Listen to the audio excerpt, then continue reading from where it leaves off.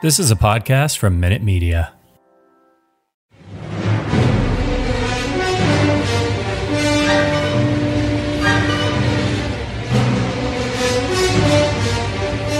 Okay, everybody, welcome back to the Surely You Can't Be Serious podcast. This is part 2. Yeah, we're going to talk about casting today. Super excited to get into that with you. You always have the best information on casting. Where else are you going to get that little nugget of information that said if the dad from Flipper hadn't had a motorcycle accident, we would not have got Blade Runner? You are not getting that anywhere else, I promise you that. Yeah, that was a rabbit hole. That was a deep dive, man. It was quite a rabbit hole. Well done. Yep. Let's get into part 2, E.T. versus The Thing versus Blade Runner.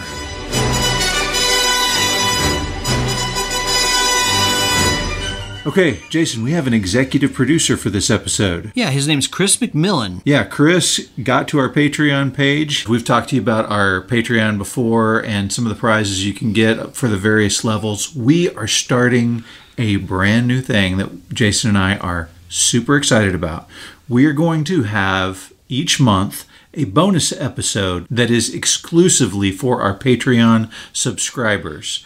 And we are going to be going through the one-hit wonders of the 80s and beyond in every single episode. Yeah, it's going to be awesome. Jason is a genius. He called me with this idea. I'm like, this is why I partnered with you on this, because you are a genius. Thank you. We started looking at the one-hit wonders, and I'm like salivating at how many awesome songs out there that were the only hit by some of these folks that I'm dying to dive into. Well, it's going to be fun, man. If you would like to be a part of that, please check out our Patreon page. It's patreon.com/ShirleyPodcast.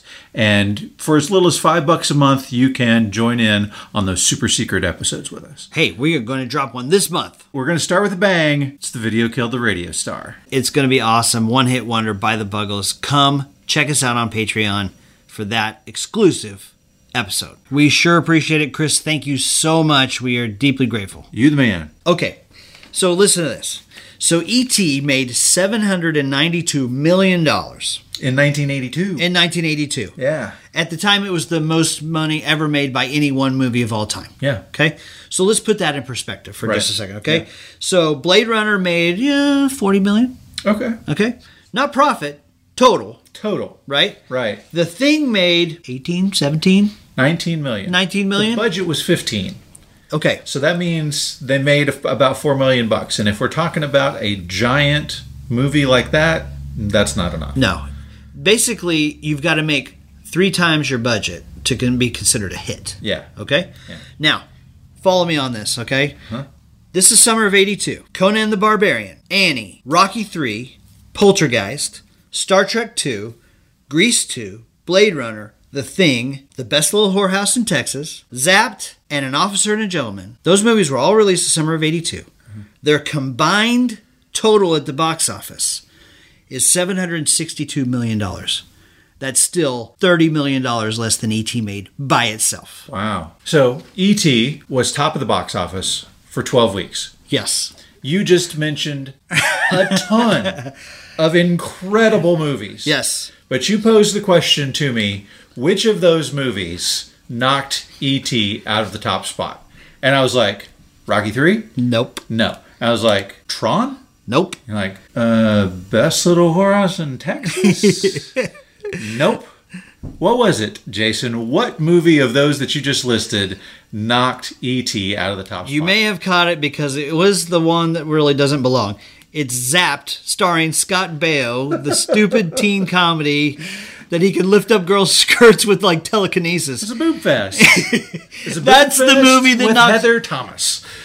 Let's all take a moment and just appreciate Heather Thomas. That's the movie that knocked E.T. out of the number 1 spot. Now, E.T. came back and regained it and bounced around number 1 for the rest. It was in theaters for almost a year. Yeah. I mean, I saw it probably 5 times in the theater.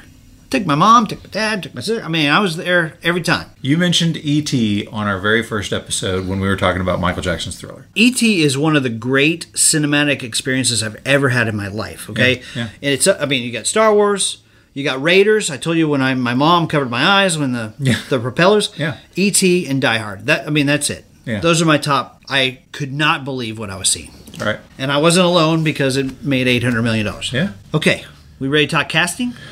Sure. Let's talk casting. All right. Let's flip back to The Thing and talk casting. You're gonna have to sleep sometime, McCready. I'm a real light sleeper, child. Okay. So The Thing is an ensemble movie. All guys, No females. except a little tiny cameo that you may not notice. Now, of course, John Carpenter had made several movies. One of his kind of go-to actresses was a lady named Adrienne Barbeau. Yes. We might have mentioned her inconsistent zipper height when we did our Cannonball Run episode. She was a well-endowed young actress that ultimately ended up being his wife. And as it turns out, she's the one female part in this movie as the voice of the chess computer that McCready is playing chess against, that he ultimately, I believe, drowns with some J&B whiskey or something. Checkmate. Checkmate.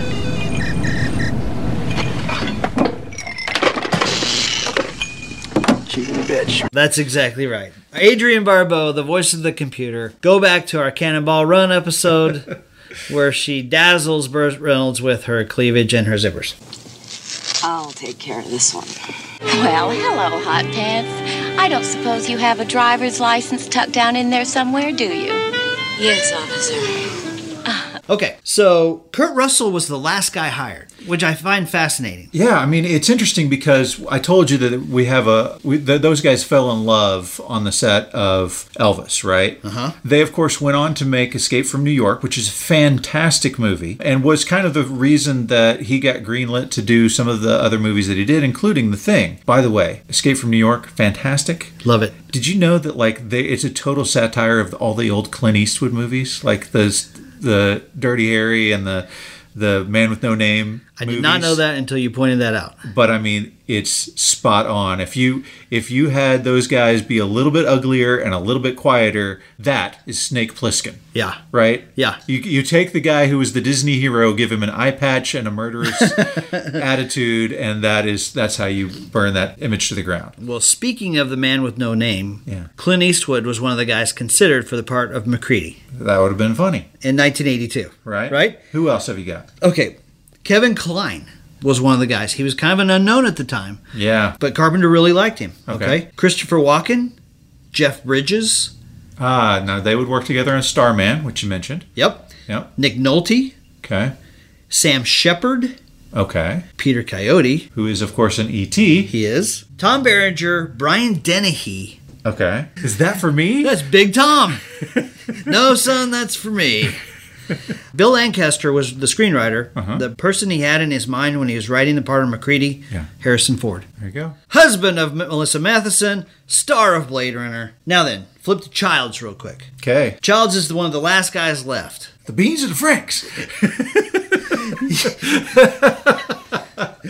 Go back to our Something About Mary episode. He is Mary's dad. Mary's dad. Yeah. Ernie Hudson had this part Oh, wow. until Keith David read for it. Ernie Hudson was, of course, the fourth Ghostbuster. Yeah. Right? If there's a steady paycheck in it, I'll believe anything you say. I have seen that makes you turn white, right? Bernie Casey and Carl Weathers were considered for this. Okay. Apollo Creed, that'd been cool, right? Yeah. Blair. Now, Blair is the part played by Wilford Brimley. Good morning. I'm Wilford Brimley, and I'd like to talk to you for a few minutes about diabetes. Wilford Brimley. Here's an interesting tidbit about Wilford Brimley. Yes. He was bodyguard for Howard Hughes before he became an actor. Howard Hughes. Howard Hughes, the aviator. Howard Hughes, the movie producer. Howard Hughes, the inventor. Yes. The crazy Wow. Howard Hughes. Wilford Brimley was a bodyguard for him. That's amazing. Yeah. Donald Pleasance was originally supposed to be Blair. Yeah. I love Wilford Brimley in this movie. He's so good. And when he's out, they put him out in the shack, you know, Yeah, and he's yeah. like, I feel better now. I'd like to come inside. And there's that noose that's hanging right next to Don't him. explain it. I wrote it down as I'm watching the movie. I'm like, what's with the noose right here? Like, they are not saying a word about the noose. I feel a lot better now. I want to come inside. Okay? All right. Oh my gosh. Crazy, right? Right. Jay Leno read for a part in this movie. Okay. So did Gary Shandling. Okay. T.K. Carter was actually a stand-up comic, and he was hired, so maybe it was one of those parts. Okay. Richard Manser plays Clark in The Thing. Clark is the guy who handles the dogs. Yeah. He's the dad in License to Drive. Yeah. Right? He turned down a part in E.T. He was also the dad in Encino Man, by the way. Oh, yeah. Encino Man. He's great as the dad. I like him. Was he the guy who interviewed Tom Cruise in Risky Business? Man. Oh, dude, if I'm right about that, you owe me a Coke or something. Okay. Hold on. And yes, he was. Wow. Now, it's my understanding, Joel, that you would like to attend Princeton. He was Rutherford. That's fantastic. Great job. He read the script and they didn't know which part they were going to cast him in. They wanted him, they didn't know. And he was like, I asked for Clark because the idea of a guy who had more love for the dogs than he did for the humans was fascinating to me. Interestingly, Richard Manser and Keith David decided through rehearsals that because they were the two biggest guys there, they weren't going to like each other. This is Keith David's first film role. Right. Fascinating. Love it. Okay. The part of Gary, Jerry Orbach, was considered for the part of Gary. Be our guest. Baby's dad. Baby's dad from Dirty Dancing. Yeah. And then finally, I mean, we could go through all these guys, but I'm going to throw a couple out when you're done. Fuchs, the guy who plays Fuchs, is Gary from Gary's Old Town Tavern from Cheers. Oh my gosh. That is a deep cut, my friend. Well done. Thank you. Well done. Thank you. That is great. Okay, so I'll throw a couple out there for you. You got Richard Dysart as the physician, right? He's the doctor that goes to the old Norwegian. He's the guy who gets his hand eaten off when he's... Yes, yeah. He gets his hands arms. eaten He off. gets his arms bit off. Yes. Bitten off, excuse me. I recognized him from LA Law. Like, I watched LA Law, and he was like the main prime partner on LA Law. Okay. What weirded me out was that he has a nose ring in this thing. I don't understand why the guy who is the MD is the one with the nose ring. All right, and then you also, as Windows, and I remember you telling me a story about Windows and why he's Windows, but as Windows, you have Thomas G. Waits, who had been in the Warriors before this. He was classmates at Juilliard with Robin Williams and Christopher Reeve. And how about that? Keith David. So tell me why Windows is called Windows. I can't remember. I love it when you tell me a story and then I forget. And then you forget and I get to tell the story like it's my story. This is wonderful. Okay. So he showed up to the set wearing sunglasses and he was like, from now on, I want you to call me Windows. And that's how he got his name. Like, I'm going to wear sunglasses the whole time, so just call me Windows. Yeah. And that's how Windows became a character. Oh, okay. I forgot I told you that story. Yeah. He also gets his head eaten off. I did hear all these guys talking about how it's like summer camp, right? So you get these 12 actors. Mm-hmm. They all fly them out to the middle of nowhere. Canada. Yep. Stewart, British Columbia. Yep. Okay. And they've got to, they stay at the hotel or whatever, and they've got to take this special road. And every time they go up there, it's like they're taking their life in their own hands. But they all had a ball, I mean, you've got flamethrowers, and you're in Canada, and you're all there by yourself, and you're having a great time. I thought that was interesting. But the one actor I wanted to point out that may have had the best performance, according to John Carpenter now. Okay. The dog. Oh, yeah. The dog. Jed. Yeah. Jed, the dog actor, who is the Thing. He's the first Thing, yeah. We know it's the Thing because it's the Norwegian dog that has come into the camp. Right. And he has to creep down the hallway, stop, pause, look around, not look at the camera. Right. And then slowly go. He's like, John Carpenter was going on and on about it, the dog. Well, he was half wolf. This dog was half wolf. Yes. And one of the things that when you get a half wolf mix is they don't bark like normal dogs bark. That's right. And when something is going wrong, they stare it down. And that's exactly what he did in all of his shots that it needed it. But he wasn't real comfortable around human beings. Like you can see him when he has to go under the table and people are weirded out by the dog. He's uncomfortable there too. But all they had to do whenever he had to stare at the wall in that weird way was just a little bit of a signal to show that something was wrong, and he would stare it down. It's fascinating. Yeah. By the way, Kurt Russell told a story about when they pulled into... They shot parts of it in Canada, parts in Juneau, Alaska, and parts in LA. They shot it actually on refrigerated sets, which is pretty cool. Kurt Russell says 105 degrees outside, and so anytime they went to lunch, they had to take off all their ski gear. Right. And then, walk in the 105-degree heat to come back in and put all their coats on. Yeah. The guy who played Clark, Richard Master, said eventually they just said, heck with it, and they would just wear their parkas out. It's just like, I'll be hot for 2 minutes as we're walking through, and then we'll walk in an air-conditioned room, and it'll be fine again. He goes, people were looking at us weird when we were wearing our parkas. Then I came in with the bullet hole in my head, and people, literally moved away from my table. That's hilarious. Kurt Russell said when they pulled up to the studio to begin filming The Thing, there's a giant sign that said, "Welcome Dolly Parton and Burt Reynolds." The big thing at that moment was Best Little Whorehouse in Texas. Yeah. Done with casting on The Thing. Let's move on to Blade Runner. Replicants are like any other machine. They're either a benefit or a hazard.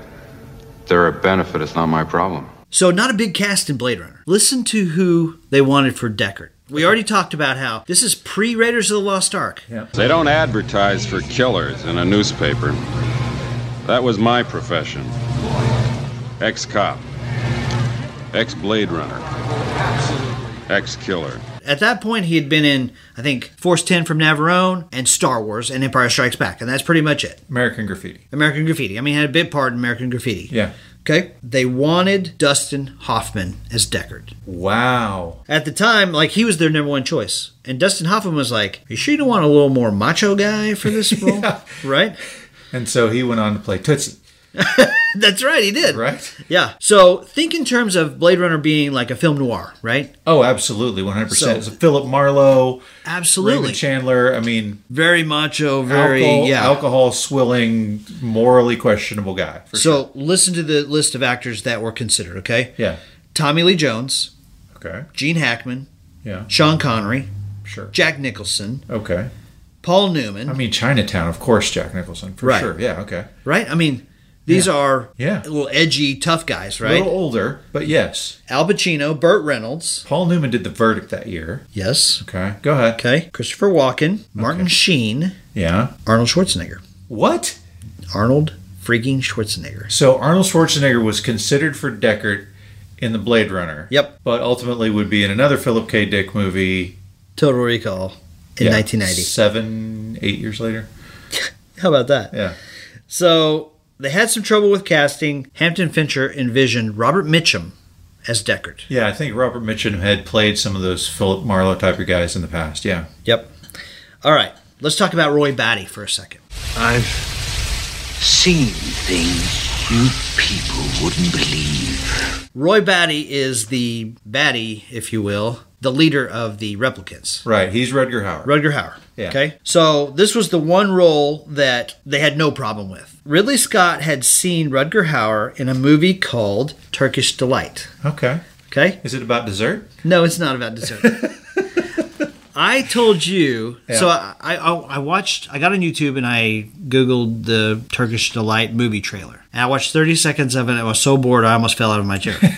If you get a boring trailer, you're in a bad spot. Oh my gosh. It was like, I'm not kidding, it was like watching Lady Chatterley's Lover or something like that. Okay. A 70s era, softcore, romantic Cinemax movie. Right. Okay. But Ridley Scott loved him because he was Aryan, right? He was what? Aryan. Aryan? Aryan. As in blonde Nazi. hair, blue-eyed? Blonde hair, blue-eyed. Okay. They even went overboard and they He peroxided loved him his hair. for the part because of that, not because... Let's be clear here. I'm going to say that again. Man in the High Castle. No, I think it's hilarious. Oh my gosh. He loved him because he was Aryan. Okay, this is awkward. No, he loved him for the part because he was Aryan. That's right. I gotcha. That's right. Now, from what I understand, Rutger Hauer showed up with his hair dyed that bright blonde, like it was Sting Bleached, yeah. I mean, it was the police blonde, right? Yeah, that's right. And then, like, also in like this fur coat and kind of looking punk rockerish. And Ridley Scott was like, "Oh my dear Lord, what have I done?" Yeah. But He it was all just so to, awesome. It was just to mess him. It was just to mess with him. Look, we'll get into this later. Yeah, but yeah. Rutger Hauer and his performance, and then Harrison Ford, Yeah. mano y mano, Yeah. so good. So let's talk about Rachel real quick. Okay. They hired Sean Young. You're reading a magazine, you come across a full-page nude photo of a girl. Is this testing whether I'm a replicant or a lesbian, Mr. Deckard? Sean Young. She was very young. Who was the almost Vicky Vale. She was almost Vicky Vale. Almost yes. Vicky Vale. Fell off a horse. That's right. She hurt her. What, did she break her wrist or something like that? I don't know. She got hurt and she couldn't be Vicky Vale. But then she stormed Tim Burton's office dressed in a Catwoman suit and wanted him to hire her back, and they had to throw her out of the studio. Wow. You ever heard that story before? No. Wow. So Sean Young, very young, beautiful, bird-like, I'd say, in this movie. She's very precise and very... Okay. You with me on that? No, I have no idea what you're talking about. Okay. But I'll go. All right. I'm following behind you. Okay. You lead the way. All right, good. So here's who they want. Here's the other people that they looked at. Okay. Nina Axelpod. I don't know who that is. Yeah, I looked at her. I didn't really recognize her. Okay. Barbara Hershey. There you go. And Philip K. Dick wanted Victoria Principal. Wow. How about that? Okay. Also, Grace Jones was considered for the part of Rachel. Okay. Grace Jones. Did a Bond movie instead? No thanks. Not a fan of that one, huh? No. A View to a Kill, terrible. Okay, Pris. That's the part that Daryl Hannah plays. Yes. I think, Sebastian. Therefore I am. They wanted Debbie Harry from Blondie to play that for sure. How about that? Yeah. They also looked at Monique van de Ven, who was the girl that Rutger Hauer was in love with in Turkish Delight. Ew. All to right. play Pris. Okay. Might as well, if it worked, just bring him back as boyfriend and girlfriend. Sure. Okay. So the part of Leon Kowalski. Wake up. Time to die. Brian Jones is the guy who ends up playing him. Yeah. He's the guy who takes the Voight-Comp test at the very beginning. Yeah. Man, what a great beginning scene that is. But yes, his portrayal in this one is a good one. He was in a ton of stuff in the 80s, and I think he passed away like a pretty young age. I think he was only in his early 50s maybe when he passed away. I think he was in Tango and Cash. I think they put a grenade in his mouth with Kurt Russell. Yeah. He was in The Fifth Element as well. Okay. They had decided to hire this guy named Frank McRae as Kowalski until Ridley Scott's secretary told him that Brian James scared her. Yeah. Frightened her. He's scary. He is scary. He's intense. And he's got the crazy eyes. And he does have the crazy eyes. And Ridley Scott's like, that's enough for me. We're going to hire him. Yeah. And then Zora was played by Joanne Cassidy. She was in Roger Rabbit. The waitress? She's like Eddie's girlfriend. Is that a rabbit in your pocket, or are you just happy to see me? That's her. All right. You got it. Nice. And then the role of Gaff went to Edward James Olmos. It's too bad she won't live. But then again, who does? From Stand and Deliver. Stand and Deliver, Miami Vice. Yeah. American Me. Okay. He's tough. He's intense. Great job. I thought this was hilarious. M. Emmett Walsh plays Captain Bryant. Mother scratcher. He's in Raising Arizona. Yeah. And he's in The Jerk, right? He's in a couple of the Coen Brothers movies, but yeah, he's great. He's the guy that shoots at Steve Martin. Steve Martin's like, he hates these cans. Right? Navin R. Johnson. That's exactly right. So here's the funny part. So Ridley Scott said, hey, for this role, could you smoke? And M. Emmett Walsh didn't smoke, but he's like, well, okay. And Ridley Scott kept having take after take after take. He kept smoking and smoking and smoking until he got sick. Oh, no. He got sick of the cigarettes, and he's made a comment in the press that Ridley Scott needs to be hung up by his balls. Oh, my. And the producers reamed him out for that. He got in trouble for that. Huh. Done with casting on Blade Runner. Okay. Now to do casting on E.T. He's a man from outer space, and we're taking him to a spaceship. Well, can he just beam up? This is reality, Greg. Maybe the most fascinating casting, even though it's a small cast. It's a small cast. Now, so, of course, here we go. Another connection. Yeah. Dee Wallace was in The Howling, which was the movie that had Robert Bottin's first big werewolf transformation, where he was the main guy on point. So I kind of dug Rob Bottin in our Howling episode for making her look like an Ewok at the end. Remember that? Yeah, I mean, that we found out that was at her behest. It was, which was, that was the wrong choice there. But but that's just the tip of the iceberg. Let's go ahead and keep going, right? Okay, so Henry Thomas was hired as Elliot. You can see his audition on YouTube. Mm-hmm. It's heartbreaking. Yeah. Can't take him away, he's mine. But it's not my choice. The president asked me to come here and get him. I don't care what the president says, he's my best friend. And you can't take him away. Steven Spielberg had seen him like in commercials and stuff, but hadn't seen him really speak any lines and wanted to know if he had some acting ability. He said, right look, but can he act, right? And so he had him come in to do some acting. Yes. And this is the cue that he gave him. He was like, okay, they've come to take away your best friend. There's a man at the door, and he is there to take away your best friend, and it's your job to stop this big grown-up law enforcement guy from taking your best friend. Yeah. When you watch this, Steven Spielberg says that. He says, okay, are you ready? Henry Thomas says yes. Immediately, knock at the door. We're here to get whatever, whoever it is. Right. And Henry Thomas, he starts breaking down and he's like, you can't take him. No, you can't. Yeah. And you see the tears start to flow. And my gosh, if you have a soul in your body, you are shedding tears in 10 seconds of performance from this kid. It's true. It is amazing. Yeah, it really is. Yeah. Jack Fisk was a friend of Spielberg's. He had done a movie with Henry Thomas and suggested him. One of the other boys that auditioned, so there's hundreds of boys who auditioned for this role. Keith Coogan was one of the guys who auditioned. You will remember him as one of the kids in Adventures in Babysitting or Don't Tell Mom the Babysitter's Dead. Okay. He did some stuff. Okay, that guy. I know that guy. Okay, gotcha. Yeah.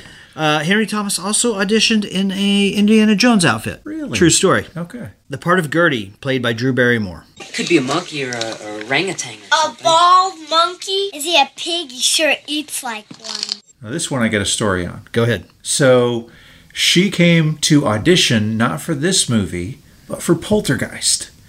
Remember, we got a pretty little blonde girl in Poltergeist. Yep. She auditions for Steven Spielberg, and he says, you're not right for the part. But I think there is a part in another movie that I have that you're perfect for. Uh-huh. And she was like, I didn't care. I was just like happy to hear that I was right for a part. Right. You know, so I didn't get the movie I came to audition for, but that's how she became Gertie in E.T. You know, he was impressed when he started talking to her. He was asking her about herself and stuff like that. And she's like, you know what? I'm the leader of a punk band.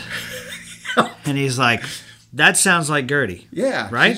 She's 5 years old maybe when they're making this movie? 6 at most? Yeah. And she's young. already got the imagination that, hey, I'm not just I'm gonna be in a rock band, but I have a rock band. Right. And she detailed it like I'm the singer. There's drummers. And he's like, this is kid's imagination is on point. We need to have her. Oh my gosh, she's so cute too. Yeah, and she comes from acting royalty. I mean, John Barrymore is one of the most famous actors of all time, and it's her grandfather, I believe. Yeah, but she nails it. She's perfect. She nails it. There isn't, I don't think, a cast member in this movie that is not perfect. Henry Thomas knocks it out of the park. Yeah. Okay. Juliette Lewis and Sarah Michelle Gellar also auditioned for the part of Gertie. Okay. How about that? Good. Okay. Part for Michael. Robert McNaughton was the guy hired.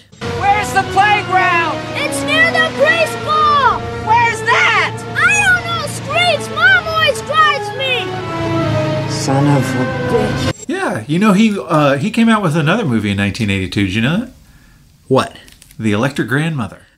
That's right. It keeps coming up. I don't know how these things happen, but if you will remember, Linda Gottlieb, the person who produced Dirty Dancing, the movie that she made right before she signed on to do Dirty Dancing, was The Electric Grandmother. And yes, Robert McNaughton. How does that movie keep coming up? It's like a bad penny. Oh, it's a good movie. We should watch it. Okay. Robert McNaughton auditioned 8 times for this. Ultimately, he got it, and he nails it. I mean, the children's performances in this, out of this world. Yeah. And Spielberg has said they're not acting because I just told them a story, and it's just them being them. Yeah. Real quick, Mary, who is their mother, that I never knew her name. I think their last name, according to the script, is Taylor. Okay. Okay. Both news to me. Yeah. All right. So Dee Wallace got the part. When she goes to conferences and conventions, she's always referred to as E.T.'s mom, right. Which is kind of funny.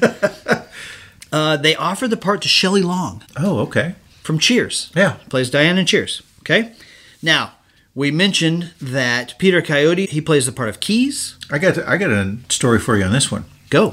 So we talked about how Peter Coyote was one of the considerations for Indiana Jones, right? Yes, that's right. So he tells the story of his Indiana Jones audition, right? Okay. He comes in, his agent has got him this audition with Steven Spielberg. He's excited. He's got a fedora that he wears. He's all decked out in the right gear, you know, and he's behind the curtain, and his agent introduced him. He's like, Mr. Spielberg, I would like you to meet Mr. Peter Coyote. And he says, so I come out from behind the curtain, and what you can't see is that these lights that they've got shining on you all have legs on them. And I did not see the legs.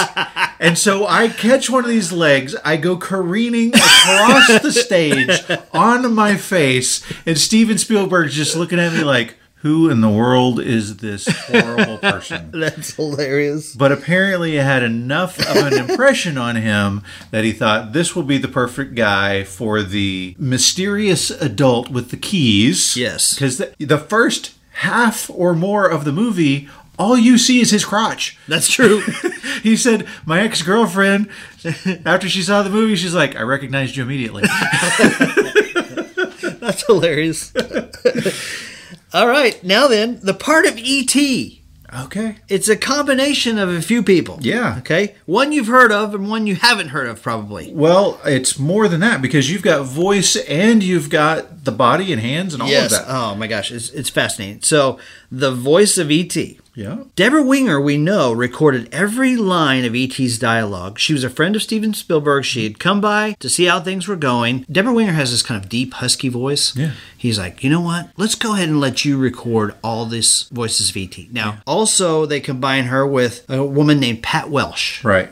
Pat had been an actress a long time ago, like was in some old, like 40s movies, right? Yes. She smoked 2 packs a day, and she was in the store when Ben Burt was there buying something. Ben Burt, who is the sound designer for every Star major, Wars and yes, everything. He heard her talk, and he's like, this lady might be perfect for E.T. Yeah. She had that little voice. She was paid $380 a day to be E.T.'s voice. Wow. So E.T. is usually an animatronic thing, right? Like, because obviously nobody has a neck that thin. And he said he didn't want anybody to ever think this is a guy in a costume, right? Yes. And so in different scenes, you have different folks inside the workings. There was a lady who wore gloves. She was like, I just happen to have very long fingers.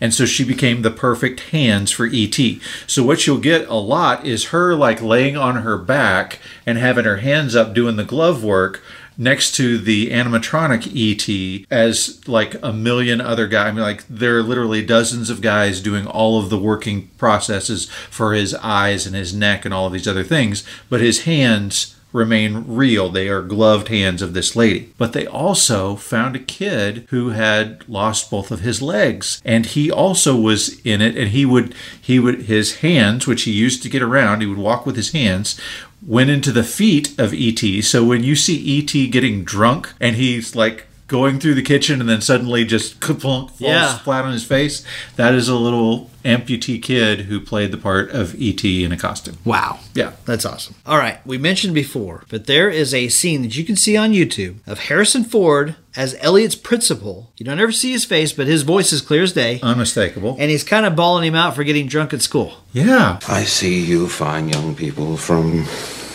good homes, every advantage, your whole life laid out in front of you. And Elliot's like, I'm sorry, sir, it'll never happen again. Yeah. That's Harrison Ford. Yeah, at one point, Harrison Ford turns to look out the window as he's talking to him, and suddenly Elliot's chair like starts floating up to the ceiling. And of course, it's this beautifully timed thing where it comes back down right as he turns back around, and Mary D. Wallace comes in, and they all leave. Yeah. 2 more people I want to mention. Go ahead. C. Thomas Howell plays Tyler. We made it! One of the buddies. One of the buddies. Yep. This is his film debut. He then goes on and he does The Outsiders and one of my favorite movies, Secret Admirer. That part was also auditioned by Ralph Macchio, who they became buddies in The Outsiders. Yeah, I think they're still friends. Yeah, but the one I really want to mention to you is the pretty girl that Elliot kisses. Yeah. That is Miss Erica Eleniak. Yeah. If you've ever seen the movie Under Siege. Or Baywatch. Or, some Playboys. I don't know what you're talking about there. What is Playboy? Is it right. Some sort of book or something? Right. She goes on to become a Baywatch actress, and she was the babe in Under Siege. Yeah. Google search. Yeah.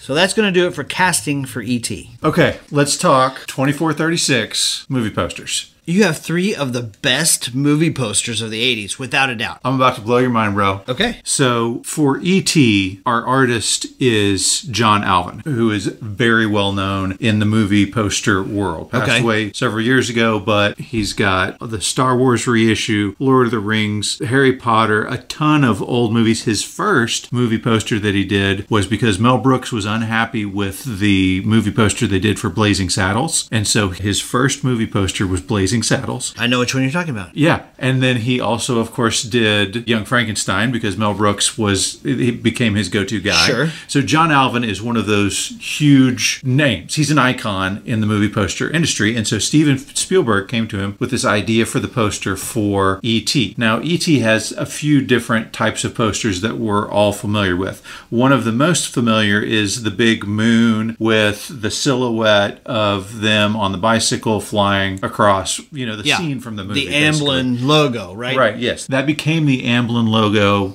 years later when that company was formed, right? Yes. But there's another iconic poster where the two fingers are touching, where you've got the little child's hand and the E.T. hand, and they've got that glowing, it's that ouch moment. Right. And so that's the one that John Alvin did. And it was Spielberg's idea, and he said, hey, I'm kind of looking for this Michelangelo creation of Adam kind of thing. And if you look at it, that's what the hands are doing, right? Yeah, I see it. And if you look at the little kid's hand, it's far too little of a kid. That is not Henry Thomas's hand. It's John Alvin's daughter, who was 6 years old at the time. Oh, that's awesome. Yeah. So he created that image at Spielberg's request to be a creation-like image.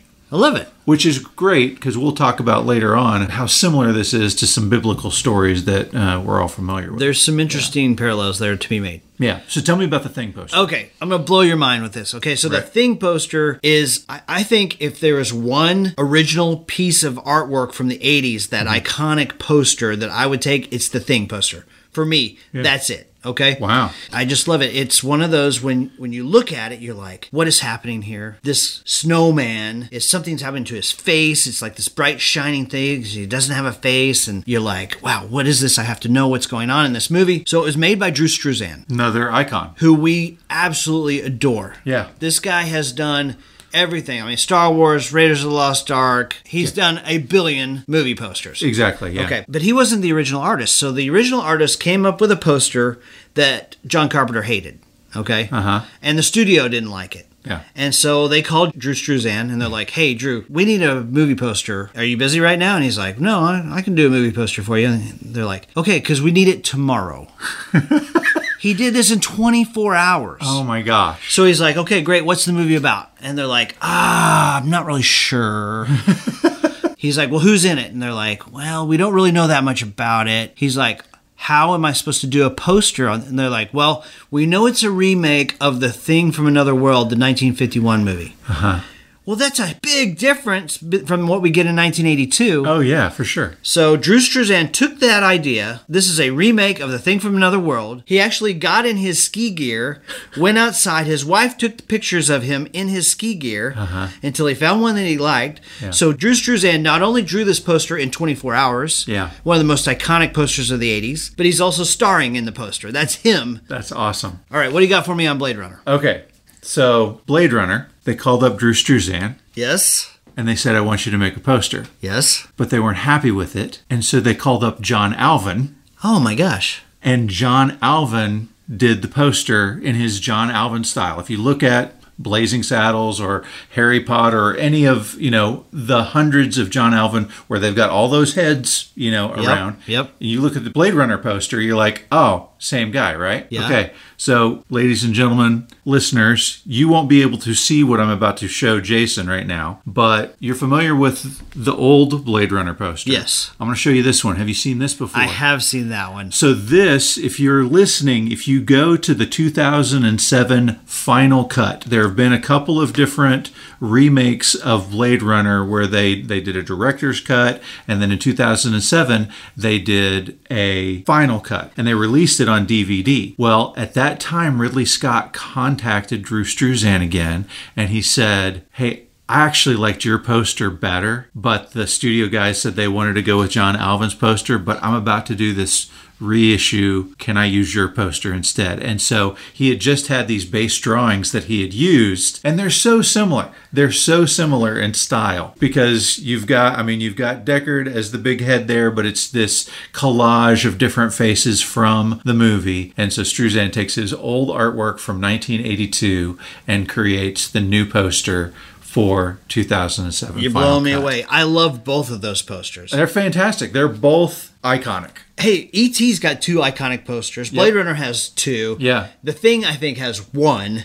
But they're all amazing. Yeah. The other thing about The Thing is that the font for The Thing, like in the posters that I've seen, usually you've got this kind of standard impact style font, but there are also posters that have the kind of jagged letters that you get from the opening credits of the movie. Yeah. And there's a great story about how they came up with that particular thing, which we'll talk about when we do our special effects part of things. But I have seen some posters that have it on there. But what I like so much about the Thing poster is it's a mystery who that guy is, who that snow-suited person is, which goes, even though he didn't know what happened in the movie, it goes right along with the key element of the movie of we don't know who's the Thing and who's not. It could be anyone. Yeah. This bright, shining light is a faceless man who could be my best friend or an alien who wants to kill me. The person who made that poster did not know the plot of the movie and yet still nailed it. And I just discovered this. I haven't seen it yet, but there is literally a 10-minute video out there. It came out this same time as the final cut, 2007, called Promoting Dystopia, Rendering the Poster Art, featuring John Alvin and Drew Struzan talking about creating the poster art for Blade Runner, past and present. Love it. Love it. 2 of the best. And people said these movies weren't connected. And people said these movies weren't any good. Yeah, I know, man. I know. It's crazy. You gotta be effing kidding me, to quote a line from The Thing. Yeah. Okay, I've got a few tidbits before we get into the big questions. I love it. Let's go, man. All right. So, talking about The Thing, Keith David broke his hand in a car accident the day before shooting began. Okay. So, like the first half of the movie, he's always hiding his left hand. Huh. They actually had to paint his cast, his complexion, for certain scenes. Right. It's kind of like Lost Boys. Yeah. Where Kiefer Sutherland breaks his hand on the motorcycle accident, and then you see him, he's just wearing kind of gloves weird, all the time. Yeah, weird glove the whole time. Yeah. Okay. Carpenter calls The Thing part of his Apocalypse trilogy. Okay. You have The Thing. Yeah. You have Prince of Darkness. Okay. And you have In the Mouth of Madness. Okay. I haven't seen those other 2. I have not seen those other 2 either. I've heard they're good, but I haven't seen them. Okay. One of the things they said was so difficult about the shoot of The Thing, they couldn't get any beer. What? They couldn't get beer where they were. Okay, so they're up in, was it British Columbia? They were up in Nowheresville, British Columbia. Right. So they found their set by trying to find a place that could pass for Antarctica, right? Right. And so in Antarctica, the only thing that you have are snow and mountains. That's really about it. Yep. And so they found that spot, but there was this tree in the middle of the set. And so what they did, the big tower that you see on the set that they built is the one thing that's covering that lone tree. Is that right? Itself. I didn't know that. That's good. And so also that's interesting because, you know, they had to have another set for the Swedes camp that they go and investigate, right? Yes. So what they did is they filmed that scene at the end when they destroyed the camp at the climax of the movie by blowing everything up. Yeah. They were left with a bunch of burnt rubble. Well, that's what you see as the camp for the Swedes Brilliant. or the Norwegians or whatever they are. They're not Swedes, McCready. They're Norwegians. That's brilliant. That's brilliant. Yeah. I did hear this, that a couple of Thing super fans went all the way to Stewart, British Columbia in like 2018. Yeah. And they found bits of the set still there. That's awesome. They built it during the summertime and then just let the snow fall. Yep. Which, I mean, that's a cheaper way to go for sure. But they still, even in that, they still had to use fake snow for their blizzard scenes. Yes. Here's an interesting thing that they mentioned on the commentary. There are some underlying parallels regarding the Thing and infection and not knowing who has it and who to be afraid of. And the AIDS virus. Oh, okay. Which was happening. I mean, they started shooting in 81 and it was just sort of coming into awareness. Yeah. And people didn't really know how you got it, how it was transmitted. They didn't know anything about it. Right. But people were afraid of it. Kurt Russell's brother-in-law was the Norwegian guy in the helicopter who kept trying to shoot the dog at the beginning. Okay. That was Kurt Russell's brother-in-law. Okay. I think this is interesting. Windows can't reach anybody in the world, right? So he tries to get people on the radio. You're talking about the character windows. The character windows. Yeah, I got you. Yes, the guy who wears the sunglasses all the time. Yeah. When he tries to reach the outside world, You can't get any response back. Yeah. John Carpenter has posed the theory that maybe it's because one of the Norwegian team left, infected, and the entire world is now gone. Yeah, that's interesting. It's kind of interesting to think about. So the end of the book, where the watch the skies thing, you get the albatross, for the spring thaw or whatever. The albatross they see flying overhead, and it's coming from the same direction as the camp, which is probably where you get that watch the skies line. Interesting. Yeah. Okay, cool. Okay, you want some tidbits on Blade Runner? Hit me. All right. In 1969, there was a young upcoming director who was interested in directing Blade Runner. Okay. You know who this is? 69? Yep. No. Martin Scorsese. Okay. Wanted to film Blade Runner. Okay. The final scene of Blade Runner is shot in a very prominent LA building. Yeah, the Bradbury, right? It's the Bradbury building. Yeah. The screenwriters went to Ridley Scott and said, please do not film this in this building. Every TV show known to man has been filmed in this building. Oh, yeah. And Ridley Scott's like, he says, nobody has filmed it the way I'm going to film it. Yeah. And you know what? He was right. He was right. Yeah, it looks completely different. Now, you recognize it. It is recognizable to core, and they even have it. You see the Bradbury written on the top of the plain hotel. as day, yeah. But, I mean, they're supposed to be in L.A. 2019, right? Yeah. But 2019. Yeah, but the idea is that it is decayed significantly. It has become as cyberpunk as the rest of the world is. Yeah, I sent you a video, the Genesis Tonight video from the Invisible Touch album. 'Cause tonight,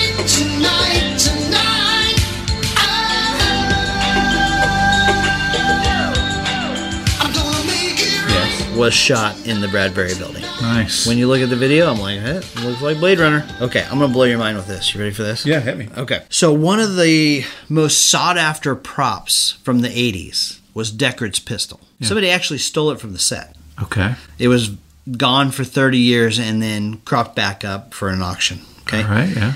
That pistol, it looks really cool, but it was actually made from a rifle. Okay. I can see that, yeah. They built it out of the remnants of a rifle. Okay. Which made it extremely heavy. Yeah. But it looks super cool. I love that gun. Yeah, it's big and bulky, but what you expect from a future gun. That's cool. I like it. So did they find it? What happened 30 years later? It just appeared like they couldn't find the prop anymore. It was gone. Whoosh. Whoosh. Vanished. It grew little gun legs and walked off. Somebody walked off with it. And then it appeared like in 2015 for an auction. Huh. Let's talk about the company curse from Blade Runner. Have you heard about this? Well, I noticed something as I was watching, as he was going by, and when I saw the first sign, I was like, oh man, these signs are all over the place. But I saw a giant sign for Atari on there. And then you hit me with this bit of info. So these are all companies that are prominently shown in the movie Blade Runner. Yeah. Atari. Yeah. RCA. Yeah. Bell. Yeah. Pan Am. Hi-Fi. Yeah. Coca-Cola. Right. So all of those have failed. That's the curse part, except for Coca-Cola. Coke took a huge dive in 1985, though, when they introduced New Coke and got their butts kicked for about a year before they came to their senses and recovered. And, of course, what was the game that killed Atari? E.T. E.T. There it is. That's exactly right.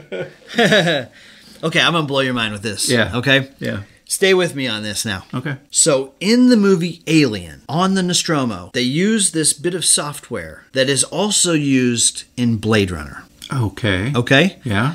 It's in Harrison Ford's floating car. Okay. Okay? Same software program. You can actually see it's the same screen. So that means that Ridley Scott's Alien and Ridley Scott's Blade Runner share a universe. Okay. Okay, you with me so far? I'm with you. Now then, we know that Alien and the Predator movies share a universe. Yeah, they do now. Yes. They do? Yeah. So that means Alien, Blade Runner, and Predator all share a universe. Okay. Okay, now then, Terminator shares a universe with aliens. Okay? Cyberdyne. Oh, right. Cyberdyne, yep. Is involved in the Alien universe. That means that Terminator, Alien, Blade Runner, Predator all share a universe. Oh, wow. And the Abyss. What? The Abyss is involved in it. They're all part of the same shared universe. Oh, my gosh. Some directly, some indirectly, but I think that's really cool. When I started putting those together, I'm like, holy crap. That's pretty neat. I like it. Good job. Okay, you're going to have to trust me on this, but there is a cityscape scene where if you change the lighting just right and you put this in front of you, you can see the Millennium Falcon as a building. Really? Yes. Okay. It is in the background and it's used as like part of the cityscape. Okay, one of the sort of underlying themes of Blade Runner is that maybe all animals are extinct. Yeah, that's the way that the novel starts out, I believe, is that I think one of the first animals to die off are the owls, which is why the owl is important in Tyrell's office building. Okay. Well, Harrison Ford actually, when he's questioning Zora, he asks her if that's a real snake. Yeah. She's like, are you crazy? I can't afford a real snake. You know, right, what are you talking about? Yeah.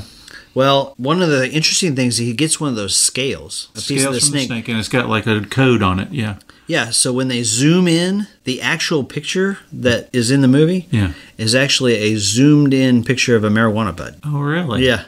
Okay. It's not snake at all. Yeah. Yeah, I think that the idea is that the humanity that's left on Earth are kind of the rejects. Like everybody else, like all the pretty people, you'll notice this. Virtually all of the people on Earth in Blade Runner are unattractive unless they're a replicant. We're going to talk about the big question about who exactly are replicants and who are not replicants. Right. That's going to be in part 3. Let's talk about the love scene for just a second. Okay. Say you love me. I love Say you. you Say love it me. again. Mean it. Kind of, it's very noir. It's uncomfortable. Yep. It's a little rough. It is. But you're right. It is also very noir type of thing. It is very Philip Marlowe, Raymond Chandler. It's something you might see in a movie from the 40s. Mm-hmm. You know? Humphrey Bogart. Yeah. Okay. James Bond. Yes. Oh, yeah, Goldfinger. My gosh. I thought this was interesting. Alan Ladd Jr. actually chose the release date of Blade Runner. Okay.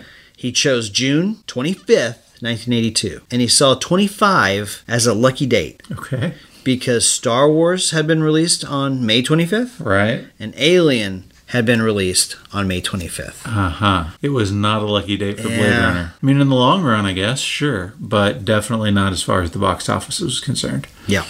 Philip K. Dick died before he got to see the entire movie. Yeah, I mean, he died in March. The movie didn't come out until June. So, yeah, he did not get to see the final product. He did get to see one shot that they showed him of the world of L.A. in 2019. Yeah.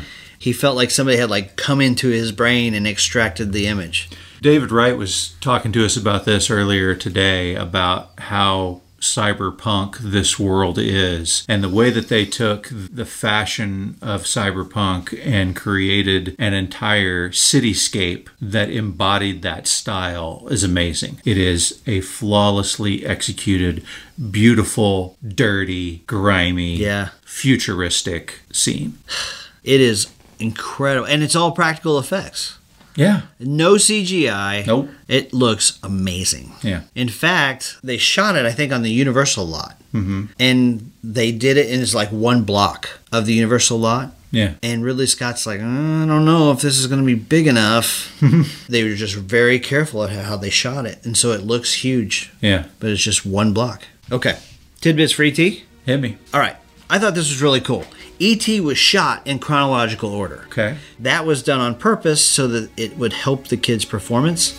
And the kid's performance is incredible. We already said that before, but yeah, it's amazing. Well, there's one scene that they did shoot out of sequence that they wanted to get over early. I think we may have talked about this earlier. That first shot. Yeah. The kiss. The kiss. Let's get that. Steven Spielberg wanted the kiss done. Yeah. Okay. We did talk before about how Steven Spielberg worked on both E.T. and Poltergeist at the same time. Uh-huh. Officially, Poltergeist's director is Tobe Hooper. Yeah. But there's a lot of people who said Steven Spielberg really directed that movie. Okay. In the closet scene in E.T., yeah, I say that. There's multiple closet scenes. Are you talking about the one with Dee Wallace? When Dee Wallace opens the door to the closet, and there's nothing but stuffed animals, the camera pans, and there's E.T.'s deadpan face. Yeah. And the whole audience is like, ooh, there's E.T. Yep. And she doesn't notice. Right. She grabs a shirt or whatever off of the clothes rack. That was Robert Zemeckis' idea. That was his gag. That's lovely. Oh, that's great. Super funny. Did you know that Corey Feldman was supposed to be one of Elliot's buddies? No. Well, as they started working it, turns out they didn't need that buddy. They had everything they needed, so they had to chop that character. Well, Steven Spielberg felt bad about that, and that's why he is in Gremlins.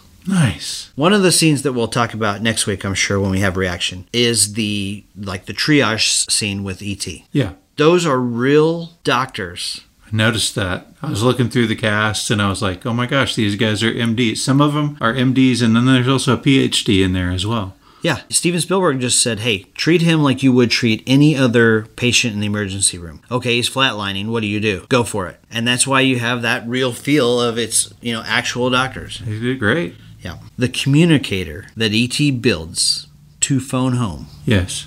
With the speak and spell and the buzzsaw, circular chainsaw saw blade. Yeah. Or that's right, the circular saw blade. That actually worked. They contacted aliens with this thing? Yes. And that's how the ship came. I mean, how else are you going to film a spaceship if you don't contact the aliens first? That's how they got in it at the very end. It actually worked. What do you mean it actually worked? It was a working transmitter. Okay. It worked as a transmitter. Like a radio? Yes. Okay. All right. That's acceptable. Speak and spelled out into space. I'm telling you. I'm not a speak and spell expert, but apparently... It phoned home? It phoned somebody. Okay. All right. Let's talk about the huge mistake that Mars Company made when it denied M&Ms to be used as the candy in E.T. Man, that guy should have gotten fired. They thought he was too scary for kids. Oh, man. I can see that decision being made. Like, as somebody who works in a corporate atmosphere, you're just like, ooh, I don't know. Do we really want to associate ourselves with this thing? Is that really going to be good? I mean, it's not like the M&Ms, went out of business. Went under, yeah. Right. I mean, they're still obviously very successful, but I had some yesterday. The Reese's Pieces sales, went through the roof. Yeah. Was it even a candy before? It was like a new candy. Like it was just on the market, and they said, well, call Reese's and see if they've got anything. Hey, we got this new thing we call Reese's Pieces. I know what I bought when I went to the store in 1982. Heck yeah. I still get them with my popcorn in the movies to this day. There you go. In the novelization of E.T., it's still M&Ms. Interesting. Yep. And it didn't start product placement. There's like this urban legend that's when product placement started. Mm-hmm. But, I think... No, we talked about it in our Jaws episode. The Coca-Cola signs that you see around there. So Superman. No, 7 years before, at least. Yes. So, really quickly, Spielberg has mentioned that he's actually a plant. Like a plant being. I don't think that means that he's like vegetable matter, like the thing from another world. What he's talking about is that he is like a botany guy, but he's like a low level, like he's the grunt who you send out to go pick up some flowers so that the scientists, the real brains, can study them. So that's what the ETs are doing at the beginning of the movie. Is there are all these grunts out there collecting specimens for the smarter aliens who are back home. Okay, well that's interesting because I heard him say that in reference to like his heart light. Okay. And they wanted it to look more plant-like than you could see what the inner workings of his chest. Yeah, because you don't want to. You don't want to have the M&Ms be scared away, right? We don't want this to be terrifying. You don't want this to be, oh my gosh, we can see the glowing innards of the alien. It just needs to be something simpler, like a vegetable, I guess. But yeah, okay. Hey, that heart light was actually genius on Spielberg's part. It works like the dorsal fin in Jaws. Mm-hmm. At the beginning of the movie, we still haven't got a good look at E.T., but his little red light, right, comes on, and we can track him. We see where he's going. We see what's happening. It's got a good dimmer switch. Yeah. It's like the world's worst evolutionary thing for a being who gets scared and is trying to hide, and his light comes on. This is not quite an ocular emission. It's an involuntary light emission. I'm threatened and I'm scared. Here I am. By the way, you ever heard Neil Diamond's song Heartlight? Might say, turn on your heart light, let it shine wherever you go, let it make a happy glow for all the world to see. Yeah. You ever wonder where that song came from? You're kidding. No, I am not. You are kidding. No. It came from E.T. E.T. Okay, you just blew my mind right there, my friend. You blew my mind. All right, well, I think that does it for this episode. Okay, Dee, we've got a Shirley Showcase this week from our buddies over at the All 80s podcast. Yeah, this is Bill Bant and Jason Masick, who do a fantastic podcast over there. They are weighing in on their opinion of E.T. versus The Thing versus Blade Runner. Let's hear what they have to say. Hey guys, it's Jason and Bill here from the All 80s Movies Podcast. First off, we would like to thank you fine gentlemen, Dee and Jason, at Surely You Can't Be Serious for asking us to weigh in on this discussion. It is an honor, as Bill and I are both big fans of what you do and how you do it. So, we've been charged with the unenviable task of pitting these early 80s classics against one another. Well, let's get right into it, Bill Bant, and start with E.T., the extraterrestrial. And you know what? I was trying to think of one word that would capture the essence of each of these three great iconic films. For E.T., I chose the word wonderment. I was 8 years old, right in the midst of the phenomenon known as Star Wars. So when E.T. was released, I was already all about that sci-fi. It delivered. It's what Spielberg does best. It captures the essence of the small town atmosphere during this particular time period, and it's told through the childlike lens. This view of wide-eyed wonderment and discovery, friendship, adventure. And of course, for me, a huge ingredient in this film is the unforgettable John Williams score. It's a character unto itself. We have the iconic flying bicycle sequence, E.T. Phone Home. I laughed, I cried. There's some scary moments even. The bottom line is I left the theater having felt true escapism and entertainment. And I was a sap then, and I am still a sap now for the saccharine Spielberg. I'll never ever tire that. Just give me more. Moving on to The Thing. The word I've chosen is infectious. Bill Bant, this movie has Kurt Russell, who has great hair and always takes the story to the next level. This movie has Keith David, which means it has to be good, right? Yeah, hell yeah, Keith David. This movie has incredible visual effects by Rob Bottin that mostly hold up today. But at its essence, really, it's about the tension, the building up of tension, the pacing of this film. It really taps into the darkness of my imagination. What I love about this movie is that it makes me ask the question, what if? Meaning, what would I do if I were in the situation? There's the iconic Petri dish scene. I love this Ennio Morricone score, and it has one of the best endings of all time, Bill Bant. It's down to 2 survivors, and one may be infected with the alien virus, but which one? Will we find out? Nope. Cut to black. And that's how you do a cliffhanger. Now, last but not least, we have Blade Runner. And the word I've chosen to encapsulate this iconic film is immersion. Once I enter this world, I'm in. And once this movie is finished, it takes me a while to separate myself from it because it is a totally immersive experience. It's an assault on its senses in the best possible way. This is a dystopian future that's lived in. It's dark. It captures a real distinct feeling. It's a hard-boiled film noir, which I'm a sucker for. I don't know what a Blade Runner is, a replicant is, a Nexus 6 model. I don't care. I'm fascinated. The setting, the landscape, the architecture, the overall design, the flying cars. This entire film is stunning. And at the end, it's about that finale between Rick Deckard and Roy Batty. And you've got Harrison Ford staring at Rutger Hauer like as if it were his own reflection, facing his own mortality and, well, maybe possibly knowing what he is himself, depending on